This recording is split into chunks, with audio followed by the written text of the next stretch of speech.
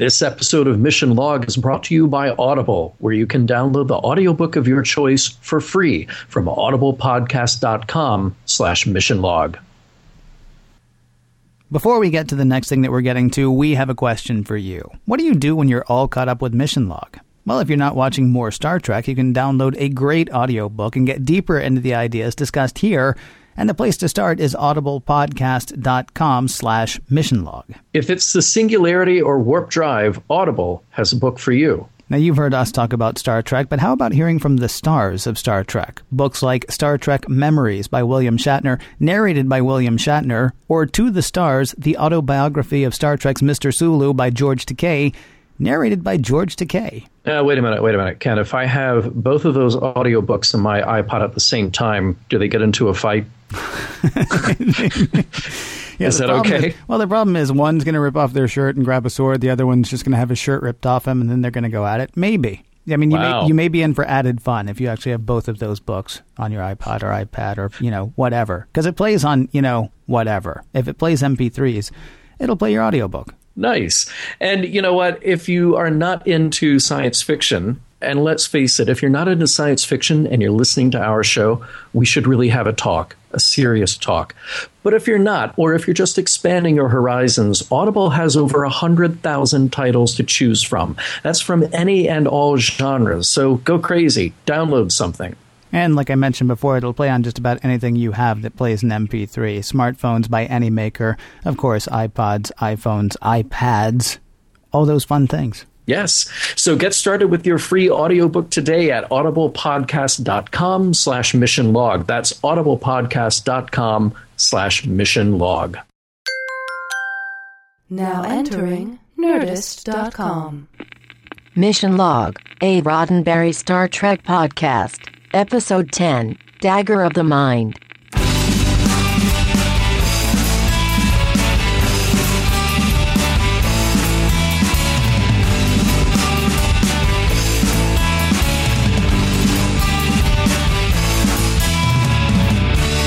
Blasting into your cerebral cortex, another episode of Mission Log, a Roddenberry Star Trek podcast. I'm John Champion. And I'm Ken Ray. Each week on Mission Log, we watch an episode of Star Trek, recap the story, set it to music, and sing. But not really. What we actually do is examine the show from as many angles as we can, trying to suss out the morals, messages, and meanings, and decide whether those 3 M's plus the production itself stand the test of time. On this week's edition, Dr. Tristan Adams wields the Dagger of the Mind. Oh, but before we get to that today, we want to hear from you. If you have a comment on one of our episodes or an episode coming up, let us have it on Twitter with the screen name @MissionLogPod or by email missionlog@roddenberry.com. And you can also leave us a voicemail on Skype at MissionLogPod. That's our Skype handle there, MissionLogPod. Or call us the old-fashioned way, like Mom and Dad did. 323-522-5641, 323-522-5641, and your comments may be played on a future episode of Mission Log. Well, it's about that time, Ken. Every episode I like to hit you with some trivial knowledge. Thank you very much for not stopping with hit me. No, I would never do that. All right. So trivia. This episode, Dagger of the Mind, was the last episode to be credited solely to Gene Roddenberry as a producer. Now, it doesn't mean that Gene Roddenberry wasn't a producer anymore, but he got sole production credit on this one. A couple of other interesting tidbits. The character of Dr. Noel was intended to be Yeoman Rand, but as we discussed in a previous episode of Mission Log, her time on that show, the actress Grace Lee Whitney's, was coming to an end. Also wanted to point out that the exterior of the Tantalus penal colony is the same exact matte painting that they used for that lithium. This is before dilithium. So the lithium cracking station in Where No Man Has Gone Before. But if you're like me and you watch the Blu-ray, you'll see that they gave it a totally new design, and they went from the giant industrial complex to a little kind of a cylindrical building on top of the elevator shaft that Kirk and Noel take all the way down into the penal colony. That's interesting. I guess that must mean that what I'm watching on Netflix, because I'm that's how I'm watching it. I watch it on Netflix. I didn't notice the building, so I'm guessing they must be actually doing the remastered things as well. Obviously not going to be as high quality as Blu-ray, but they must be showing... Netflix must have the remastered copies, because I would have recognized the same building from, 4 or 5 episodes ago, I think. Yeah, they might be doing that. And, I watch every now and then on StarTrek.com, and pretty much they've only been the original episode. So I saw it once with the original, and then I saw it on Blu-ray and went, oh, yeah, they really changed that. And just in case anybody was surprised and they were watching it and they went, oh, no, don't go in there. Gary Mitchell is going to come out and kill you. No, don't worry. Different planet. He's going to roll his giant tinfoil balls out and crush you eyes. With them. Yes, his eyes. Yes. Well, I don't understand what people are thinking when I talk about that. I got to say, a little bit of trivia from me, and I know, almost never. Pretty much of it has to do with an actor. Let's pause a moment for Mr. Zaz. Great to see character actor, and I guess maybe leading man at some point, but I think of him as a character actor, James Gregory here. I always loved him and Barney Miller, though. Especially for this show, his role in The Manchurian Candidate, the original, seems a more fitting mention. And we'll probably hit, why that would be the case momentarily.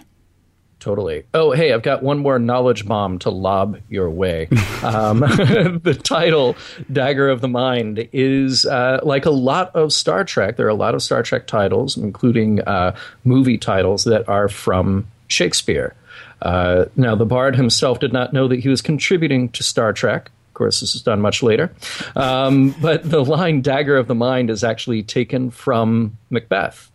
And it is Macbeth who is contemplating murdering Duncan.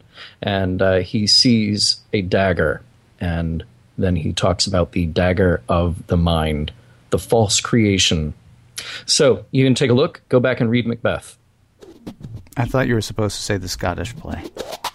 Oh, yeah, that play about Scotland, the Scottish play.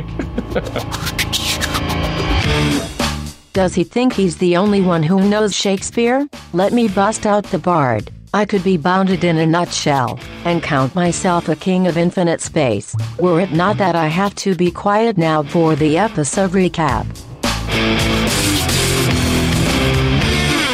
Prologue. The Enterprise is exchanging supplies with a penal colony on Tantalus 5, workplace of the preeminent scientist Dr. Tristan Adams. The Enterprise has trouble beaming its supplies down due to the colony's force field because, it's a prison.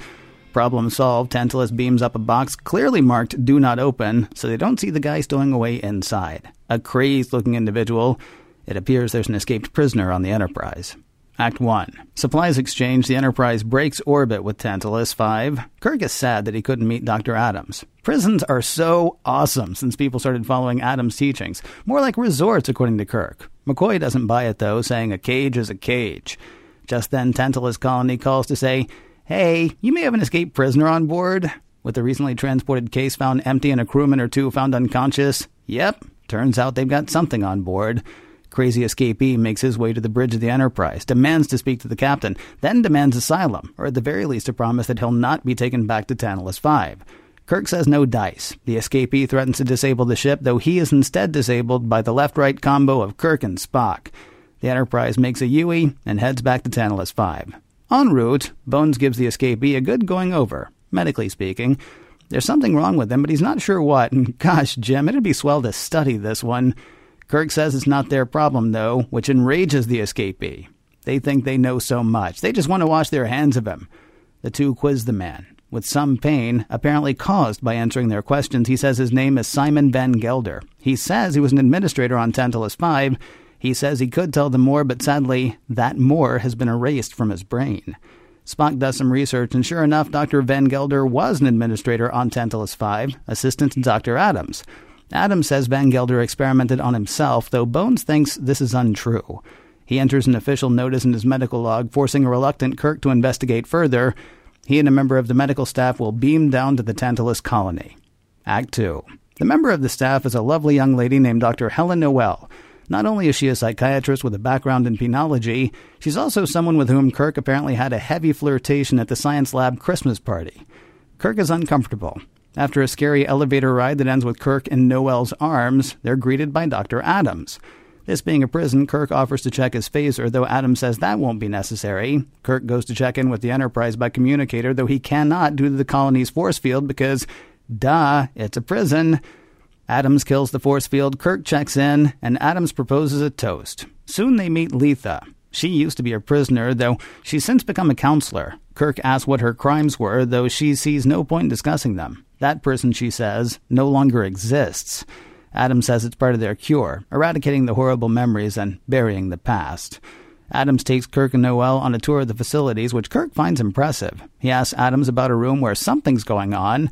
This, Adams explains, is a failed experiment, a neural neutralizer. He doesn't like to talk about it because it doesn't work, though they keep plugging away in the hopes that it might help some of the more violent wards. Funny enough, Van Gelder is on the Enterprise saying he doesn't need a neural neutralizer. Planetside, Adams explains that Van Gelder tried the neural neutralizer on himself. While it's perfectly safe, he did this alone and at too high a volume, which basically scrambled his brain. Kirk asks how it works. The tech running it explains. Satisfied, Kirk toddles off, though the audience is let in on a far more sinister truth. The tech guy tells the guy in the neural neutralizer chair to forget everything he's just heard, and that remembering it, or trying to, will cause terrible, terrible pain. Spock and Kirk chat, with Kirk saying he and Noel will stay on Tantalus 5 for the night. This leaves Van Gelder apoplectic. They must get Kirk back to the Enterprise, says Van Gelder, for he is in grave danger. Adams, he says, will destroy Kirk. Act 3. Meet the mind meld. No, it's not called that, but that's what it is. Spock applies pressure here, says some soothing words there, and he's hip deep in Van Gelder's head. The mind meld has broken the effects of the neural neutralizer, and Spock finds the truth, that Adams has attempted to erase Van Gelder's own thoughts and replace them with his own suggestions, which are meant to become Van Gelder's beliefs. At the same time, on Tantalus 5, Kirk asks Noel whether the inmates didn't seem a little vacant. Noel waves the Adams banner. He's so awesome, why don't you just ask him? But Kirk wants to investigate on his own, and being the captain, check the braids, he gets his way. They sneak to the neural neutralizer and find it much more effective than Adams had led them to believe. Turn it on Kirk for 2 seconds and Kirk basically loses those 2 seconds. Turn it on Kirk and tell him he's hungry. He misses the moments but says he's famished. Let's try a third time, says Kirk.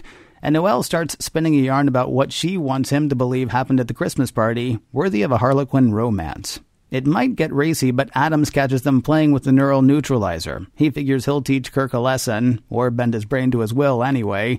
Pulling Noel away from the controls, he begins the process of breaking and rebuilding Kirk as we head to commercial.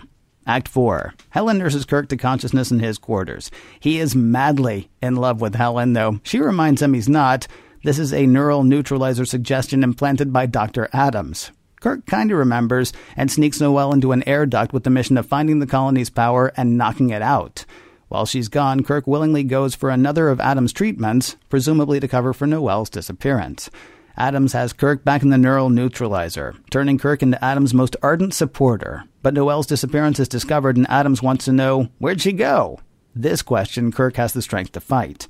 Noel is able to momentarily knock out the facility's power, which knocks the neural neutralizer offline. Adams and his tech go to get Kirk back in the chair, though he judo chops his way past them. After a bit of bad luck for one of the colony's staffers, power is once again knocked offline. This allows Spock to beam down. He more permanently disables the colony's shield and restarts power for the rest of the colony. This restarts the neural neutralizer. Adams, left unconscious on the neural neutralizer treatment room floor, comes to with the full power of the beam shining down upon him. No one's at the controls. No one's there to talk him through the emptiness the neural neutralizer brings, leaving him empty, gone, right dead. After a passage of time, Van Gelder, now apparently running the Tantalus 5 show, radios to let Kirk know that the neural neutralizer room has been dismantled and the equipment destroyed. The end. This is a big, provocative episode, even though it feels small. Like, we're not going to a lot of places. The bad guy, I kind of question his motives and all that. But there's a lot of little details, and I want to get through right away, and then we're going to get into our big discussion. But there are a couple of things that just jumped out at me. First of all, Kirk, hey, like you said in the recap, he thinks that penal colonies are just great. They're resorts. Yeah. Bones, what are you talking about? A cage is a cage. No. People, they want to go to penal colonies, is what he's saying. Well, yeah. I don't know how much time Kirk has spent in prisons, but, Well, again, for the past 20 years, Kirk's a young man, when we're going through the first season and, obviously all 3 seasons or, the first 3 seasons of Star Trek, or the first 3 iterations or whatever you want to say. During the TV series, Kirk is a young man and the Federation has been molding, building, shaping prisons or rehabilitation facilities, whichever you want to call it. And it's kind of funny because the people on Tantalus 5 actually refer to it as a rehabilitation facility. But still all of their stuff is labeled penal colony, Dr. Adams has been doing this for over 20 years. I seem to remember them saying somewhere. Mm-hmm. So all of the prisons that Kirk has visited, unless he's been to, a Romulan prison or a Klingon prison or some other alien prison, all the prisons he's visited have been, places that Adams has worked on. And Adams is, one of these people who, is famous for the work that he's done. And so, true. Yeah, I mean, you say you don't know how many prisons he's been to. I mean, it's like, how many McDonald's have you been to? If you've been to one, you've been to most of them. And at this point in the Federation, if you've been to one prison, you've been to most of them because they're all sort of, going the Adams way. So he's just saying, if you're going to go to prison, go to a Dr. Adams prison because that's the best kind of prison. Exactly. Yeah. Now, with that said, Kirk he's pretty much ready to just wash his hands of Van Gelder. Van Gelder calls him out on that. And Kirk just says, well, it's not our problem. So he's not really ready to get involved in this whole thing. As swell as that prison is, he's just like, send him on his way. I mean, it's interesting that you're bringing this up here because this actually feels to me like it could, and this can be a sub point if you want to. We've got we've got one of the same problems here, and I think we've actually got a couple of the same problems here that we had in What Are Little Girls Made Of? When Dr. Roger Corby says, "Hey, Kirk, come down and see me by yourself." Kirk's like, "Yeah, maybe, because you're Roger Corby. Are you kidding me? Why wouldn't I?" We got the same thing going with Dr. Adams here. I mean, Kirk, I think if they had picked somebody up at an alien planet and this human had said, "Hey, they're really mistreating me in this prison," then Kirk would have been, inclined to like really look into it because he doesn't know the alien from, anybody. Yeah. But he knows the name Dr. Adams. And, Dr. Adams has that seal of approval as far as the Federation is concerned. So, complain, say what you want, whatever. Come on, dude, you're in good hands with Dr. Adams. So, yeah, I'm done with you. Mm-hmm, mm-hmm. So, well, but now Kirk at least is taking the good advice of McCoy and Spock to be skeptical about this whole thing. And when he is kind of needling Adams a little bit, and Dr. Adams throws his story back at him saying, "Oh, you're like the skeptic who wants all the mysteries of the world explained to him while he's standing on one foot." And he kind of uses skeptic as a bad word, but Kirk is right in this instant. He needs to be skeptical of this whole thing. Mm-hmm. It's obviously a very bad piece of science, and Adams is very condescending, just saying, essentially, I'd explain it to you, but you wouldn't understand. Right. And Kirk is okay with that answer for a little bit. And then he just goes in there and decides to try it on himself, which is probably also a bad piece of science. Yeah. You've used an iPad, right? Sure, of course. Yeah, okay. And you know how easy they are to use? Yeah. Okay. When you talk to somebody and you say, "You've used an iPad, right?" And they say, "I don't understand technology." Yeah. This to me is Kirk, because when he goes to look in this episode, because when he goes to see how the neural neutralizer works, there are 2 knobs. Yeah, okay? right. There's there's what they call a volume, and then there's an on-off knob, and that's pretty much the whole thing. Kirk will not touch this thing. Right. He wants a trained psychiatrist in the form of Dr. Helen Noel. Please call her Helen.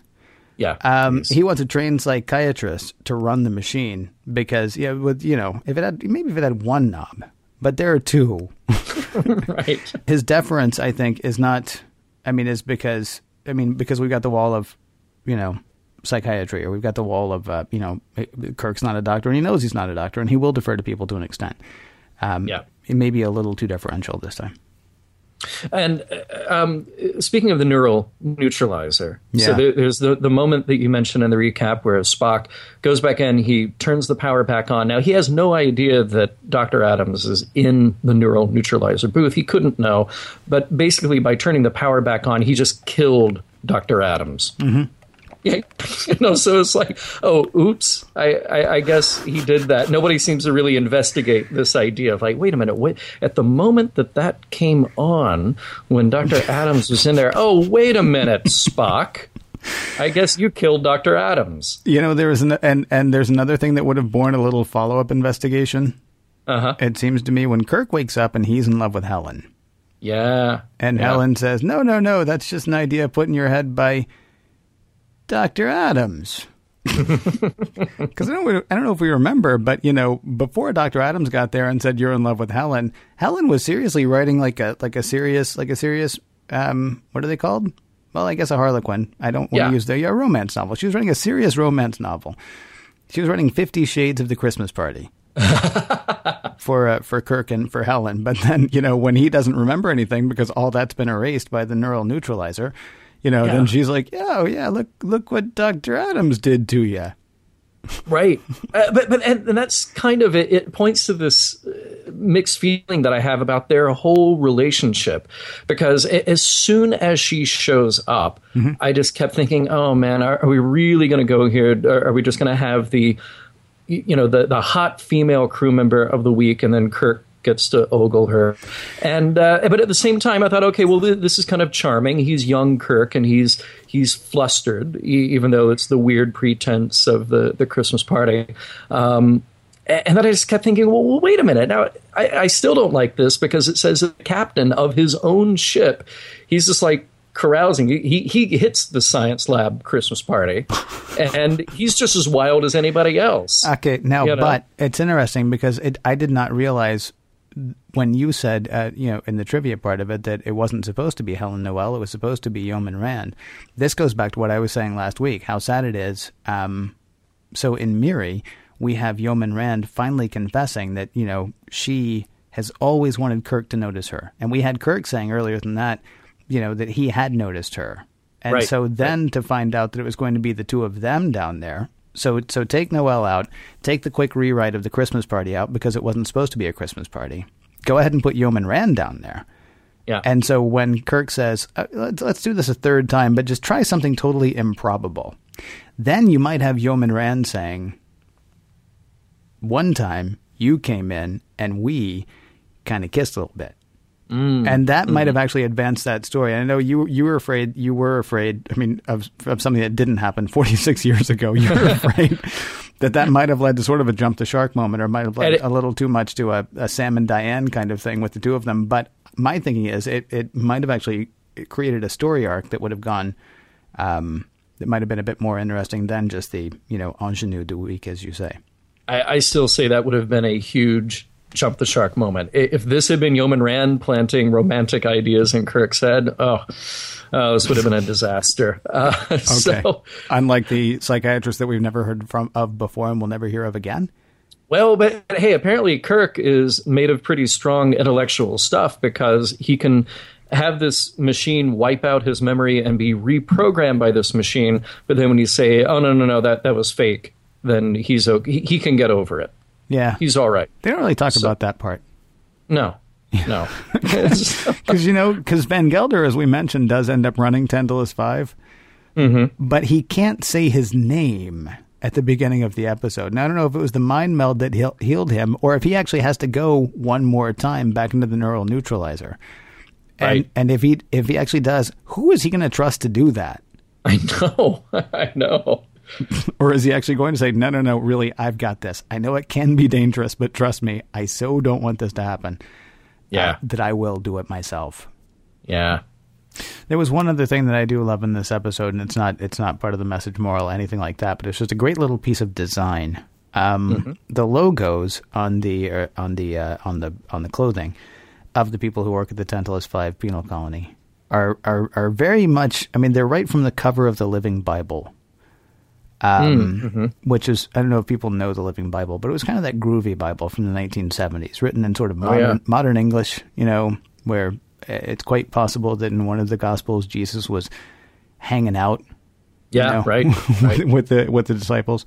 Yeah, he was groovy. Yeah, I mean, he was fairly groovy. I don't know if groovy actually appears in the Living Bible, but it's that kind of thing. And so the logo is like this sort of geometric sun, that's kind of neat and looks almost sort of stained glass, and this weird sort of like almost cartoon hand that's like a big, sort of friendly looking kind of hand. And then there's a dove, which is of course a Christian symbol of peace, or actually I guess it would be. Would it be Christian, or would it be? I guess it would be Judeo-Christian, wouldn't it? Because it was Noah who sent out the dove, and the dove came back. Okay, so Judeo-Christian symbol of peace, and this Judeo-Christian symbol of peace, or just this symbol of peace, is being crushed between the thumb and forefinger of the big friendly cartoon hand.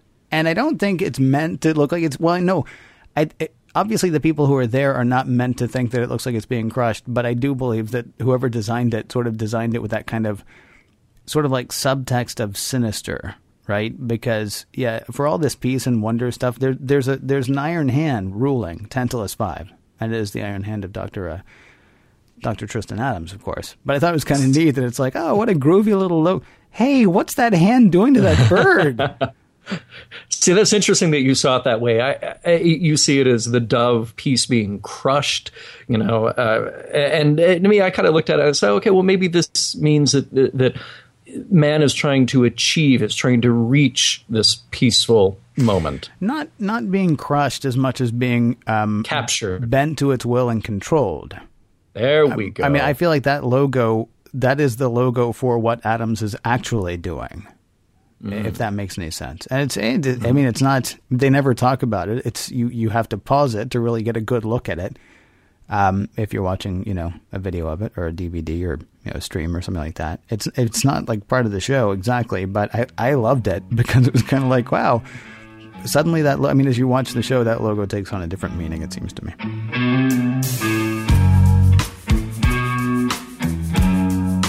Hey friend, you look troubled. Is something bothering you? Here, let me wipe those memories out of existence for you.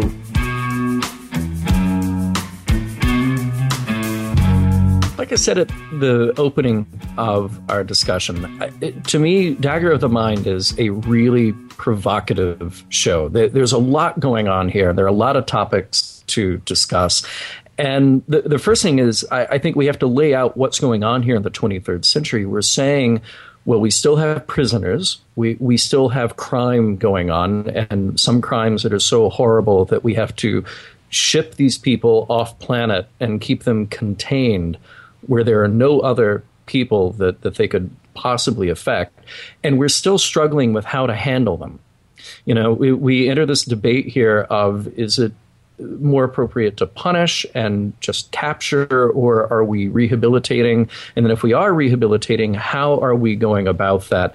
Is it effective, and is it just, and is it moral? And I couldn't help through all of this but to think of A Clockwork Orange.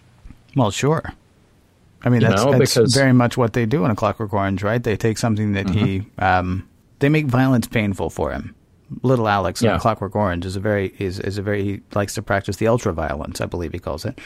He does. And so they make those impulses very painful for him. And oddly enough, it really doesn't work out any better for him than it does. It does in this episode. So I totally get why you thought of Clockwork Orange. I actually found myself thinking more about Dollhouse. Really? The Joss Whedon show. Yeah, because it was all about erasing thoughts and replacing them with something else. To a different end initially, but it turns out that was much more sinister as well. But anyway, that was what I got. I'm more a child of the 21st century, John. Are you now? No, but I tend to think I am, I guess. I get the Clockwork Orange reference, but I kept thinking Dollhouse the whole time. Well, Clockwork Orange was written in 1962, so it's not like this idea would have been completely foreign to discussion, for a sci-fi series as cutting edge as Star Trek was. And just from kind of a scientific point of view, this idea of the neural neutralizer, to me, it isn't such a hard thing to imagine. I mean, our brains are designed in part to forget.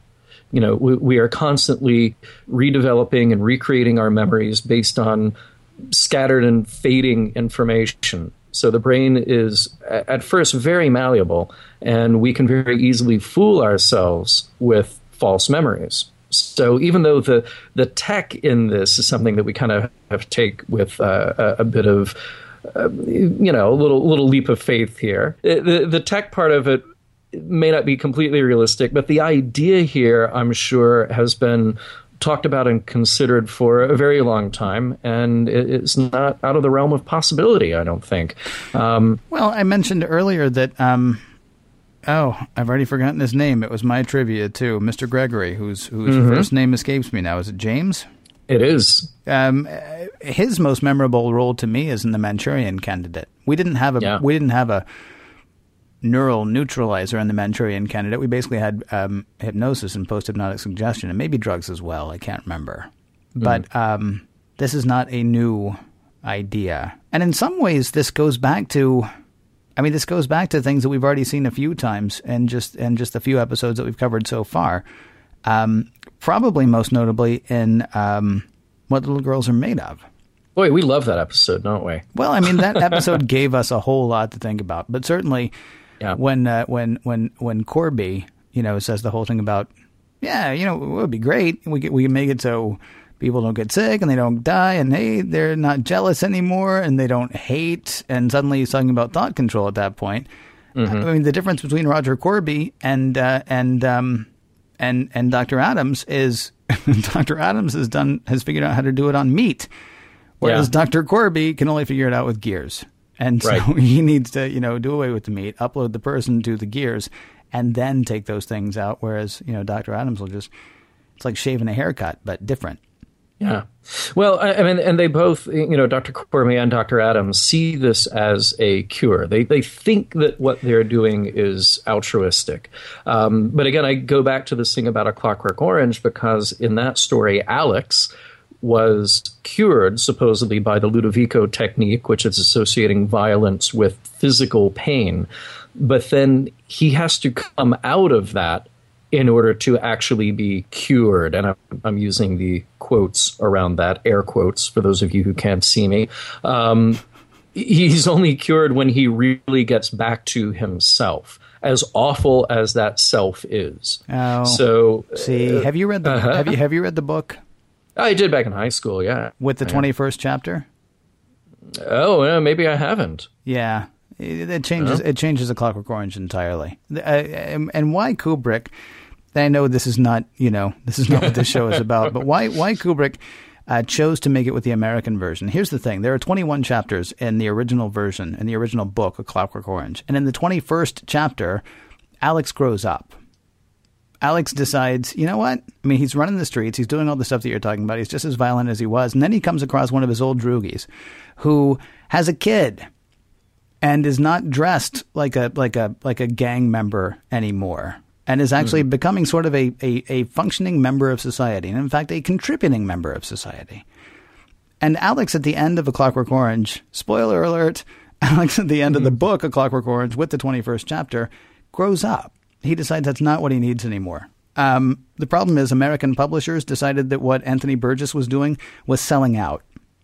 And he thought American audiences could take the toughness. And so he said, we're only going to publish your book here if you eliminate the last chapter. And Burgess, of course, wanting money and wanting to get his work read, said, sure.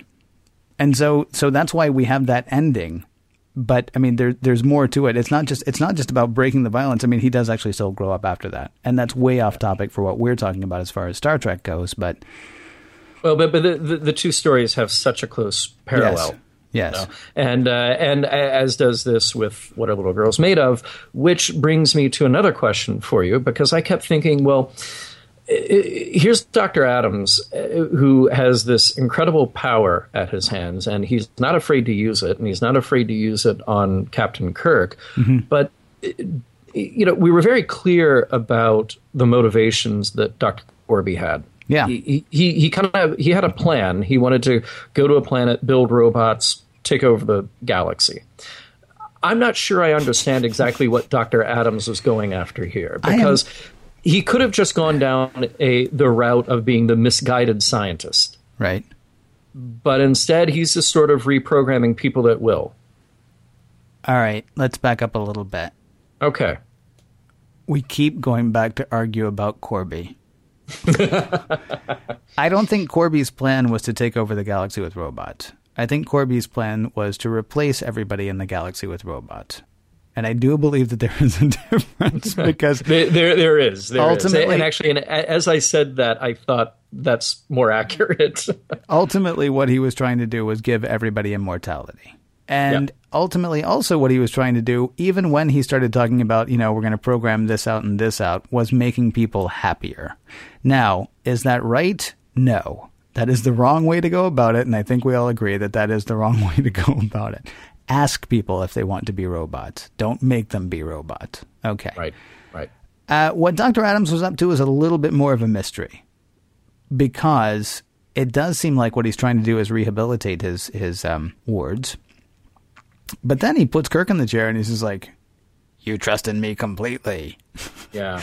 You believe in me entirely. And it's sort of like, okay, what are you doing now? Because, I mean, Kirk was not a prisoner who needed to be rehabilitated. Now, of course, you do have to sort of erase the memories where Kirk knows that you're doing something wrong. Right. At that point. But, I mean, he's still, I don't know. I think Corby's intention was misguided, absolutely, but purer than what Dr. Adams turns out to be. Yeah, it seems like, again, and I kind of pose this question with Dr. Corby. Well, if he has this ability and he has this experimental line here with this technology, well, why not do it correctly in the first place? Why not go slowly and use the scientific method and not encroach on people's rights and manipulate their brains? So you have to think then that he has some other motivation in what he's doing. We're just not privy to it. But I will say that in this episode, I think that's okay that we don't totally know what his motivation is. We have a solid bad guy here, and he's got a piece of bad guy technology that is really there to serve the more provocative questions that we've been asking. Going back to the prison thing, all right, if it's better to rehabilitate, and we just sort of take this for granted, better to rehabilitate than to punish or just capture prisoners, then how do we go about that? And if we have a tool like this that allows us, 60 years ago, we were doing electroshock treatment, and maybe not much longer ago than that, we were doing lobotomies to try to cure people, again, in big quotes, cure people of violent and uncontrollable neurological disorders that would either make them outburst in criminal ways or socially unacceptable ways. And we kind of sort of figured that out, that was the wrong thing to do, that going around and messing with people's minds literally was an absolutely unconscionable thing to do. There are a few questions that come up with the whole penal colony thing for me. I mean, first of all, it's kind of a bummer that in the 23rd century that we still need them. Yeah. I mean, that's kind of a drag. But I'm willing to accept the possibility that we do because, I mean, some people are, I mean, not to way oversimplify it, but some people are born bad. I mean, and there's nothing you can do about that. And so, I mean, there were a couple of things that I found kind of interesting, like when Bones... when Kirk is talking about how, great prisons are, now that Dr. Adams is there, and Bones says, a cage is a cage. I couldn't tell if Bones was saying a cage is a cage because, damn it, prison's supposed to be tough. So, a cage is a cage, and I don't care what it looks like. We have prisons for a reason, and let them do their thing.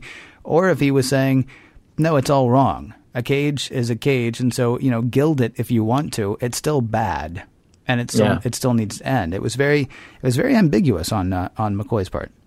It's one of those lines that to me is open to interpretation, and I very much interpreted that as a cage is a cage, and that's bad.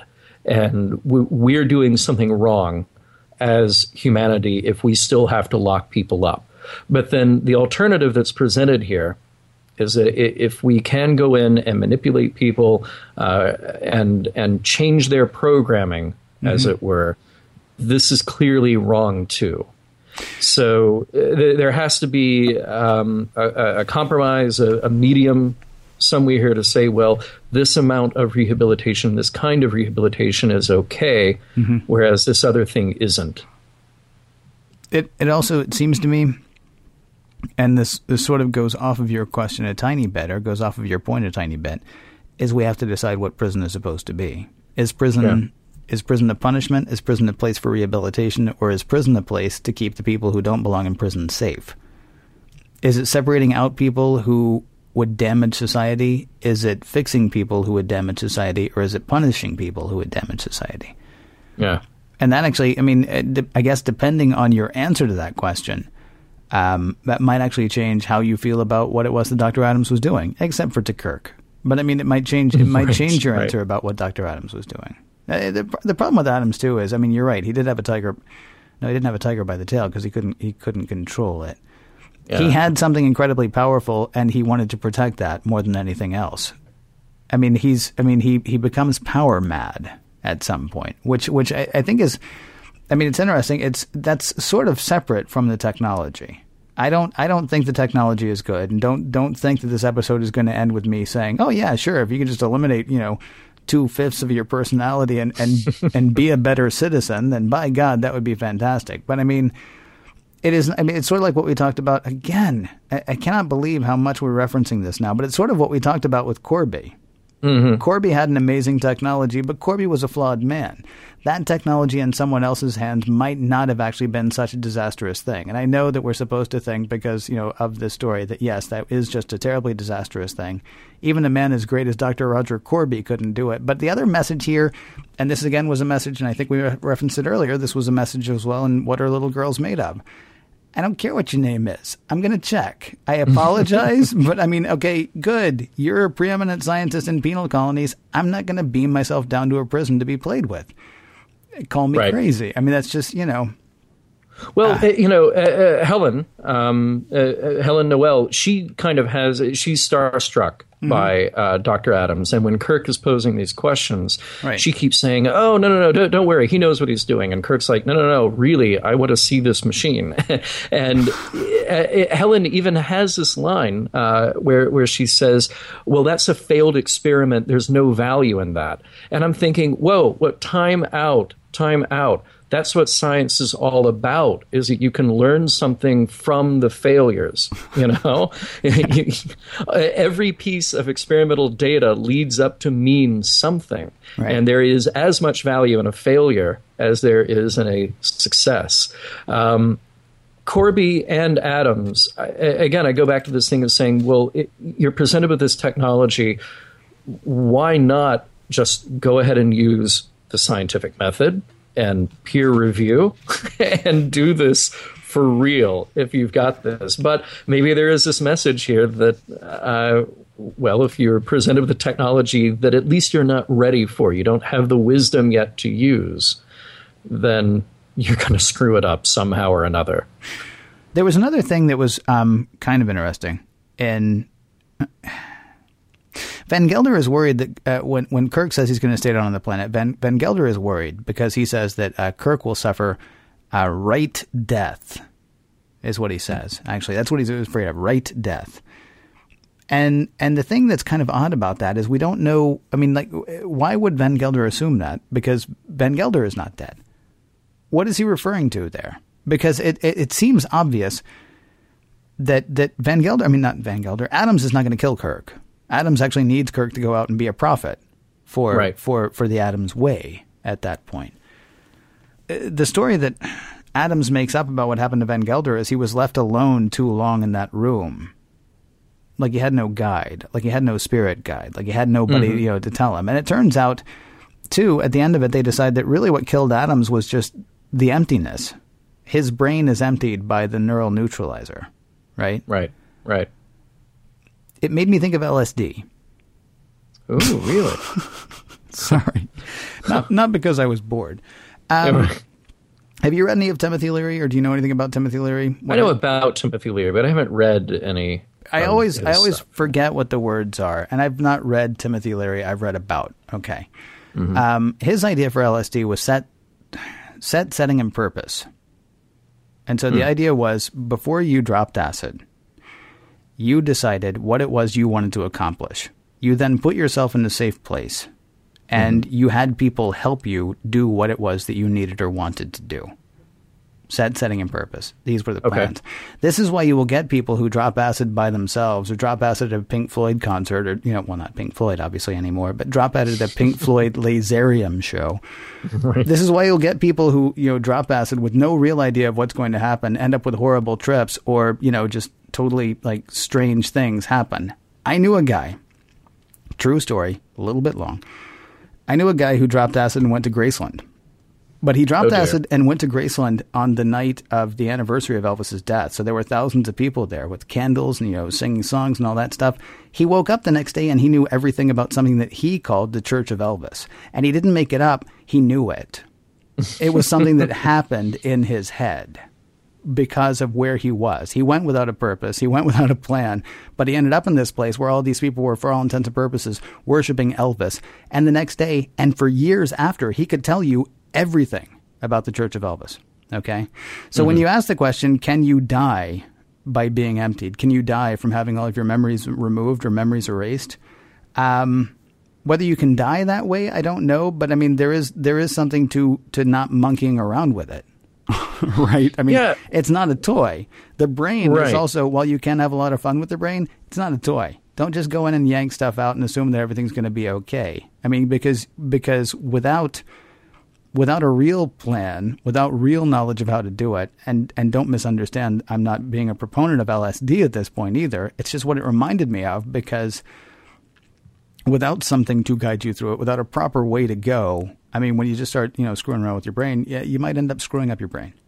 I think you hit kind of what I was thinking here, that whether or not Adams is dead, like literally physically dead at the end of the episode, is kind of irrelevant to me.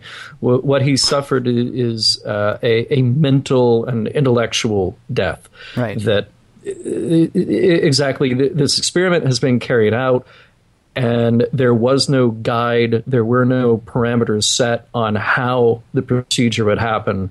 So in the end, he's left with nothing.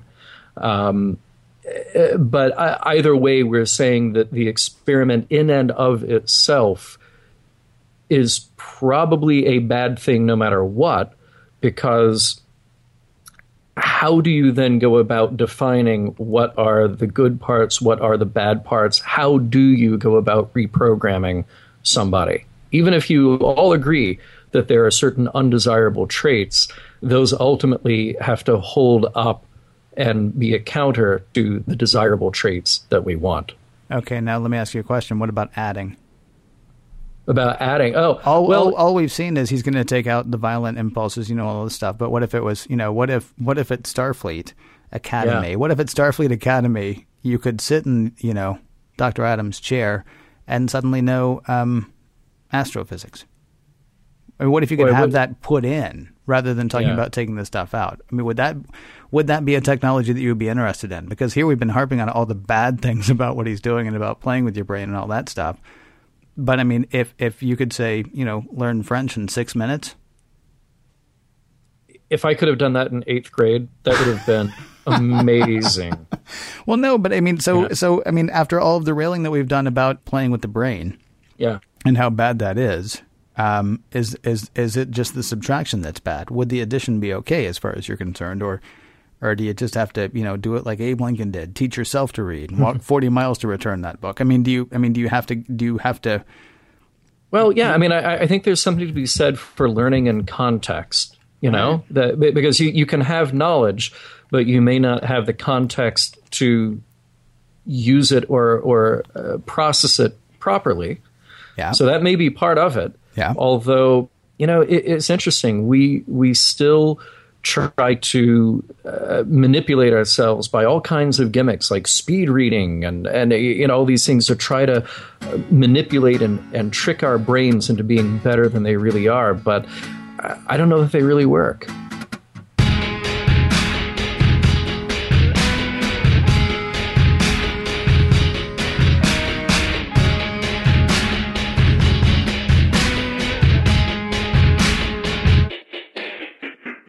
We're slicing, dicing, and deciding, do the messages and morals of this episode stand the test of time?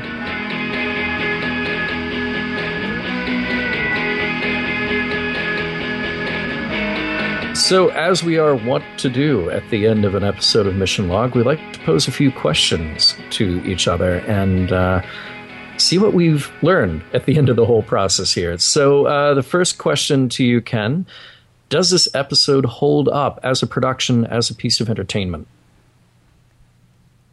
Yes. Yes. Yes. I would say so. If you're a fan, especially if you're a fan. It does obviously bring up some very interesting thoughts. I mean, some very interesting topics with which to play. I am a fan of James Gregory, so it was neat to see him. You know, Shatner is Shatner. He gets to be a little bit funny at sometimes. There's actually a great little boy moment from Spock for all of his, you know, I have no emotions. When he walks in and sees Kirk and Noelle making out, it's like you're looking at a 6-foot-tall 8-year-old. I mean, he's just like, golly, he doesn't know where to look. He doesn't know how to look. He just kind of stands there, you know. So there's some fun parts about it. Right. There's very little in the way of effects, and honestly, I think that tends to be a good thing when you're talking about a show that's almost 50 years old. Sometimes the effects are amazing, and sometimes the effects are terrible. But if you can do a compelling science fiction story and a compelling episode, and not have to do much in the way of effects, then you don't run the risk of, you know, it looking cheesy in 5 years. The chair was scary. The thing that he was looking into was scary. I would say, honestly, the Dr. Noelle character might be the weakest part of the whole thing, but not enough to ruin the episode by any stretch of the imagination. Personally, I think it stands up. What about you? Yeah, I agree for all of those reasons. I think the only thing that may not hold up for an audience today is that this is a very talky episode. You know, we're given a lot of dialogue of what this whole thing is about, and then even though the effect of the neural neutralizer is scary, it's this kind of light beam and the noise that it's creating and all of that. Well, and the quick zoom in on it when they turn up the volume. The quick zoom actually made it a bit more scary in a way that it wouldn't have been like if it lowered down, or you know, if all the colors in the room change. I mean, their light gets brighter, but you know, there are a lot of ways they could have made that really cheesy, and instead just kind of zooming in on it, it's like, you know, oh yeah, that's all Kirk sees now. That's it. That is his entire existence. Right, this moment is this one thing. Right. Yeah. Right. So yeah, when we see that, it is very effective. And I think the only thing that I would want more of is, again, just sort of a better handle on Dr. Adams, and maybe a handle on what went wrong with him and Van Gelder. Because, well, at the end, okay, they dropped off Van Gelder, and now he's taken apart this neural neutralizer. But hey, guess what? You've got a lot of prisoners with their brains scrambled now that you get to deal with. Good luck, Doctor. Yeah, do you think he gave them all back their bad mememories? Maybe. Who knows? And then sent them to a real prison? Right. But this is a like I said, a provocative episode, and I think that maybe there are some design elements, you know, that the dove, the logo that you mentioned, is a little dated looking. Yeah. But there's a lot that I like about this, a whole lot that I like about it. But now we come to the big question: what was the message here? And then does that message hold up? Well, I mean, I know I've mentioned it a couple of times now, but one obvious message would be, I mean, not what's the old Reagan line? Trust but verify. I mean, you know, great. Yeah, let's hold Dr. Corby up. Fine, let's hold Dr. Adams up. But let's not assume that everything that they're doing is beyond reproach. If that is one of the messages, and certainly it's not the big message, but if that's one of the messages, then yeah, I think that one absolutely holds up.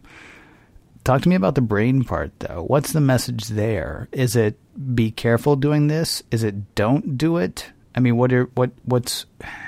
Well, I have a hard time gelling that message. Tell me what you think that is. Yeah, I mean, it may sound kind of overly simplistic, but I think that we've seen this a couple of times now in Star Trek, where we love our technology and we love the abilities that technology can give us, but there is a responsibility that comes along with how we discover that and how we use it.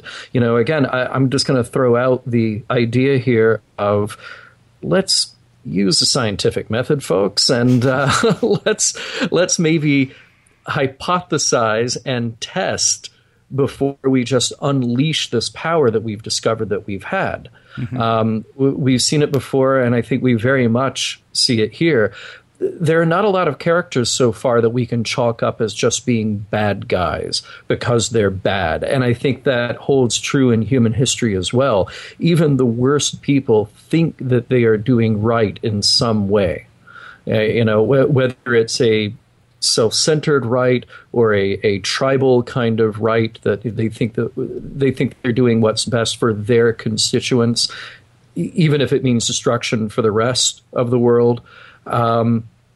But we see it again here. These are men of science. They're two doctors who have been working on this technology that they think will have a benefit to all of mankind, but it gets out of their hands.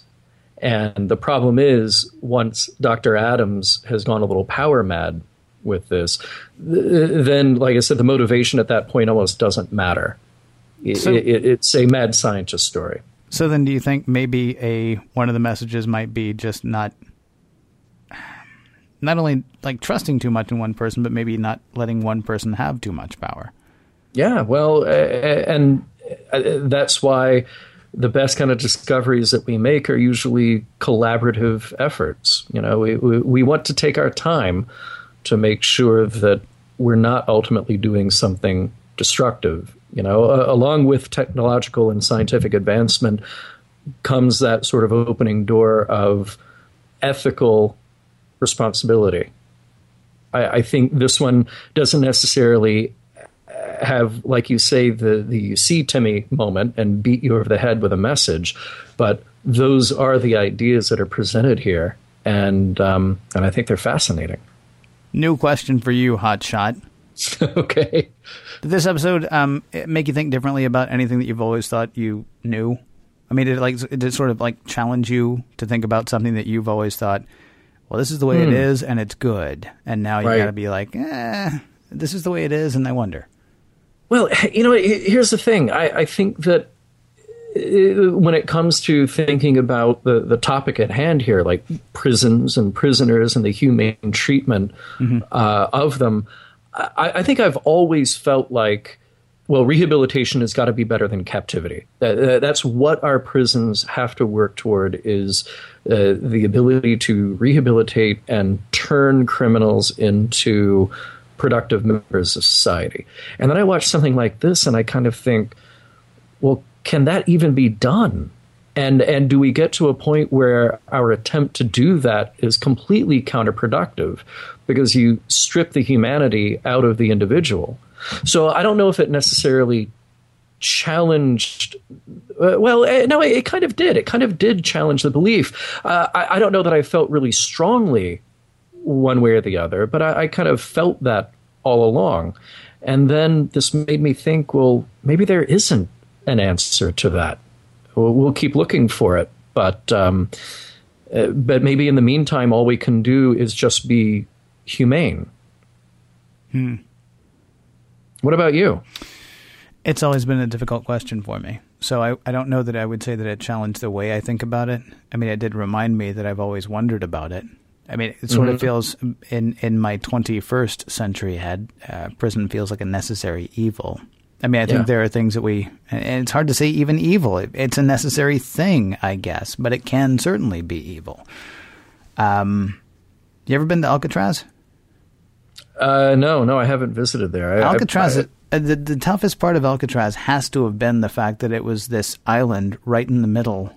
I mean, like, you can see San Francisco so well from Alcatraz, and that strikes me as cruel. It's also a great place for a prison. I mean, because those waters have shark, plus they have waters, and you got to be a pretty good swimmer, and it's cold, and, it's kind of cruel. So you're right, you want to be humane. There's still the question, though, of what prison is. Is it about rehabilitation? Is it about punishment? Or is it about, keeping people who are dangerous to society away from society?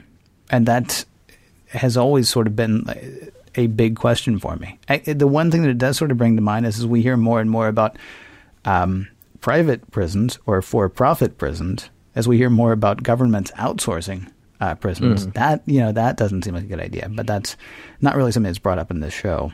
But of course, anytime you start talking about that, it makes me think about it. So, right. So yes and no, I guess, would be the answer to that question. I'm okay with that answer, Ken. Thanks, man. I appreciate that. You're welcome. All right, guys. Next week, make sure that you join us when a gruesome alien has Kirk on the verge of scuttling his own ship. It is the Corbomite Maneuver.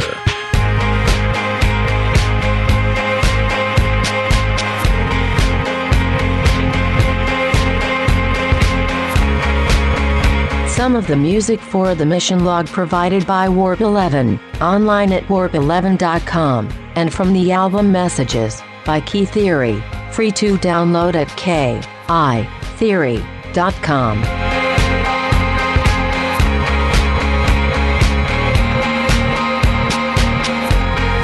We will talk to you next week, when this episode will be just a memory.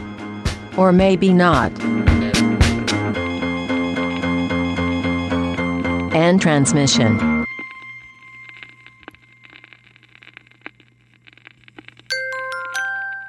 Now leaving Nerdist.com.